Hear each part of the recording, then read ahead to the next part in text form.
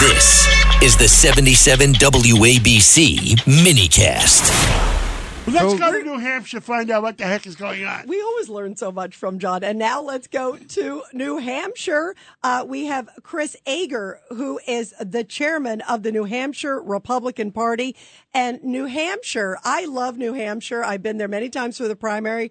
They have the first in the nation primary. It is going to be January 23rd. And Mr. Chairman, tell us what people can expect because, boy, less than a month away. Well, hey, thank you for having me on. I would just let people know to expect the unexpected. You just don't know what's going to happen. The polling and the general feel over the past 6-8 months has been that President Trump is in pretty good shape, but Nikki Haley's been making a surge. Governor DeSantis is here campaigning as well. Governor Christie, Vivek Ramaswamy, they've all been on the ground here. So we'll see what happens. The only poll that matters is on January 23rd, and it starts at midnight at Dixville Notch and Hart's location. And so we're looking forward to it. In between the Iowa caucus on the 15th and the 23rd, we'll have, we think all the candidates will be here for that entire week. And we do have a debate with ABC and our local TV station, WMUR, on the 18th. That gives a few days for the debate for kind of things to settle in and people to be able to articulate, what went wrong, what went right. And we're looking forward to doing that as well at St. Anselm. Traditional location. Describe also, and, describe what happens too, like how the primary works. We had someone from the Iowa caucus on not that long ago, which is very different than the primary process. Yeah, so our primary is a traditional election where registered Republicans and undeclared voters can take a Republican ballot and vote. We have 24 candidates on the ballot. Our threshold is relatively low to get on the ballot. You have to qualify, by age, at citizenship, per the Constitution, and it's only a $1,000 filing fee. And so it's a very low bar purposely because we want the voters to call the field, not the donors, big media, Washington, D.C. We want the voters to get a chance to hear everybody who has a story to tell. We let everybody come in, and if somebody catches fire, then, this is the place they can do that. But it's voters. We do not have any early voting. We have same-day voting, absentee ballots only if you're going to be unable to go to the polls on Election Day. And we have paper ballots. You fill in the oval, and there's always a place for a write-in, which President Biden is going to take advantage of because I think he's too afraid to be on the ballot here, frankly. The last few times he was on the ballot here, he didn't do so well. And 4 years ago, he came in fifth place.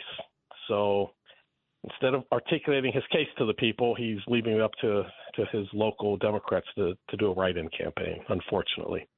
But, we'll have the election results that night. Even if President Biden gets a number of write-ins, all of the moderators at the polling locations in the towns are prepared to hand count those write-in ballots to get the accurate count. And generally, nobody goes home until we finish the count. Wow. And everybody, we're talking to the chairman of the New Hampshire Republican Party, Chris Ager. Chris, how often is New Hampshire, what's their sort of track record for you guys determining who really makes it to the nomination? Because New Hampshire is such a huge, important state. And there's even rumors some people might drop out if they don't do well in New Hampshire. Well, the track record is very good. Just for some historical context, we've had the first primary for over 100 years. And 2016 was the 100th year anniversary of the first primary here.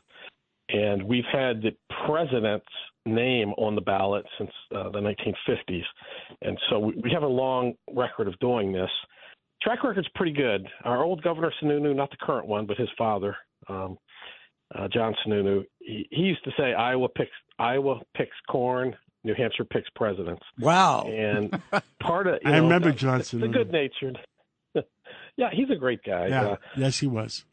Is he Great still guy. alive? I mean, I haven't checked. Oh yeah, he is. Yeah, Oh he yeah, is. He's Good, still- good, he's- good for him.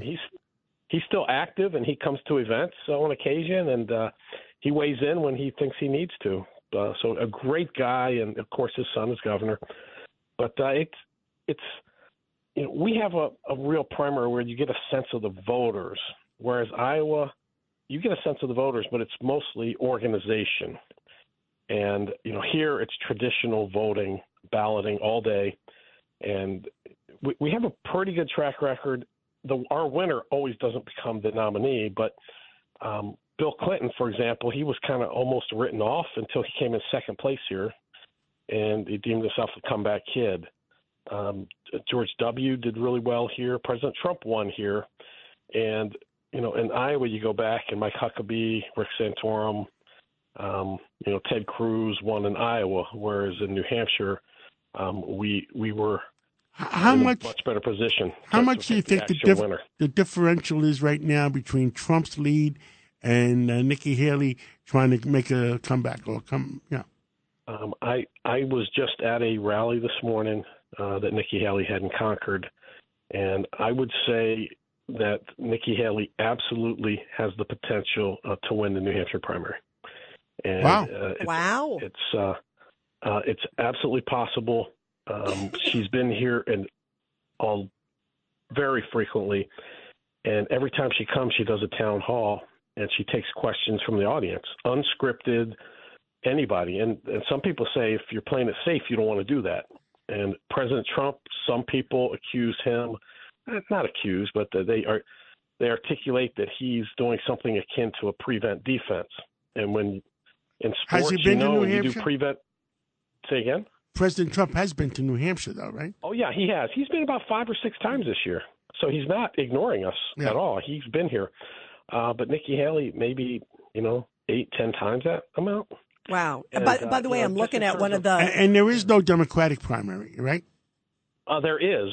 There are is. 21 people on the Democrat ballot, but the only national figure of prominence, really, Marianne Williamson and Dean Phillips from Minnesota. And President Biden's doing a write-in. But I did predict that our perennial candidate, Vermin Supreme, who wears a boot on his head and offers people a pony. Is that like who's the one? Who's the rent is too high? That's like the rent is too high guy. Rent here. is too damn high. Yeah. Every place has one. Sure, Chris. He could outpoll President Biden. So Oh, we'll see.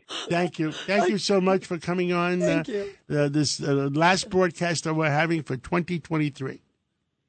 Great. Well, thank you so much. And, it's all up to the voters.